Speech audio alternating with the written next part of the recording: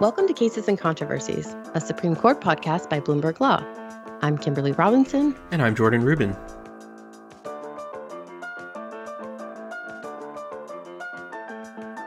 So the Supreme Court on Monday will kick off its last argument sitting for the term. That's going to happen on April 18th. Before we get to those cases, though, Jordan, it appears that Justice Thomas may be back on the bench for arguments this month. He participated remotely during the last sitting after being hospitalized for an infection. We didn't hear any news from his chambers on how he's doing, but we did hear from, let me check my notes here, Georgia Senate candidate Herschel Walker. What? Yeah, so as you mentioned, we had been kind of wondering what Justice Thomas had been up to after he was hospitalized with an unspecified illness. He'd been phoning into arguments. We did get a clue, as you alluded to, when a photo started making the rounds on Twitter of Thomas with Republican Senate candidate in Georgia, Herschel Walker. That's probably what you know him as, Kimberly. A lot of other people know him as a great football player. But anyway, this photo is actually taken at the Supreme Court. There was an event for the Horatio Alger Association, which Walker got an award from. Thomas is an honorary member of the board. The Supreme Court's been closed, but there have been a few events like this one. And of course, really the context of all of this is coming after criticism of Thomas's wife, Ginny's texts coming out with Trump White House Chief of Staff Mark Meadows about overturning the election in Trump's favor, leading to calls for Thomas to recuse from these cases after he had ruled for the Republican side based on the appearance of impropriety. So raised this question of what, if anything, is Thomas going to do to respond? And instead, in this photo, we saw him going in a different direction, appearing with this Republican Senate candidate who had promoted the same or similar conspiracy theories as Ginny Thomas has about Trump really winning the 2020 election. So we hadn't heard from Thomas in a while, and this is apparently what he's been up to. Right. So I'd expect him to be back on the bench on Monday. I think it's important to say that, Walker wasn't there in his capacity as a Senate candidate. It was part of an award he was receiving from a nonpartisan group who's recognized other people. But still, I think you're right that, put back to back with all these other controversies, it's definitely one that's kind of going to add fuel to the fire. Should we move on to the cases? Let's do it. This is a sneak peek after all. Sure. So starting off on Monday, we have U.S. against Washington. This case involves a federal challenge to a Washington state workers' compensation law. The law applies to federal contract workers doing radioactive cleanup at a federal site. The federal government says the state law discriminates against the feds without congressional authorization. So the justices will be looking to sort out that state-fed conflict. And one wrinkle that's developed is that the state says the case is now moot in light of a new law that changed the challenged law. So that could be something to look out for at the argument as well. And second, on Monday, Kimberly, what do we have? We have Siegel versus Fitzgerald. This is a constitutional case that involves bankruptcy. Neat. We don't get a lot of those. The case involves the 2010 bankruptcy of Circuit City stores. Do you remember these, Jordan? Remember I do. Circuit City's short-lived existence in our world?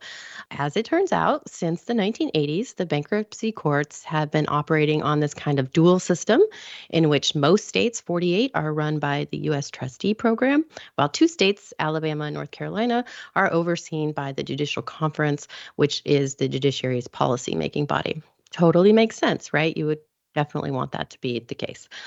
So the debtors here claim that the difference in systems led to them paying more in these fees to support the U.S. trustee program. And we're talking about more than $500,000 in 2018 alone. So they say that if they were in these so-called administrative districts rather than in these trustee districts, that they would have paid less. So a lower court said that the amendments to this dual scheme that led to the higher fees for the debtors violated the Constitution's uniformity clause. And now I know everybody already knows what the uniformity clause is, but for the sake of completion, this clause authorizes Congress to, quote, make uniform laws on the subject of bankruptcies throughout the United States, with uniform being the key term here. But that ruling of the lower court was overturned by the Fourth Circuit, which said that the amendments were just fine and didn't violate the Constitution. But the Second and Tenth Circuits have gone the other way, teeing up a classic circuit split for the justices to resolve. All right, and then once they get done with all that, on Tuesday, they're going to start off with George against McDonough. This is a veterans benefits case affecting whether people can reopen older claims. It stems from a claim the VA denied back in the 70s, but it turns out that was based on the agency's interpretation of law that a court later invalidated for contradicting the text of the law. So the question at the court is whether the agency's reliance on that invalid interpretation was clear and unmistakable error, which would allow the claim to be reopened.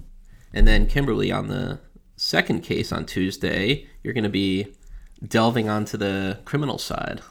Sort of. So I think Tuesday can properly be dubbed the Courts Are People 2 day, and that's because in this case, we're also dealing with a court that made a mistake. So Kemp versus United States is a criminal case, as you said, but it involves the rules of civil procedure. Yes, I said that right. Civil, not criminal procedure. In particular, it involves Rule 60B, every lawyer's favorite, which allows a losing party to seek relief from a final judgment because of legal error or some other equitable reasons, fraud, things like that.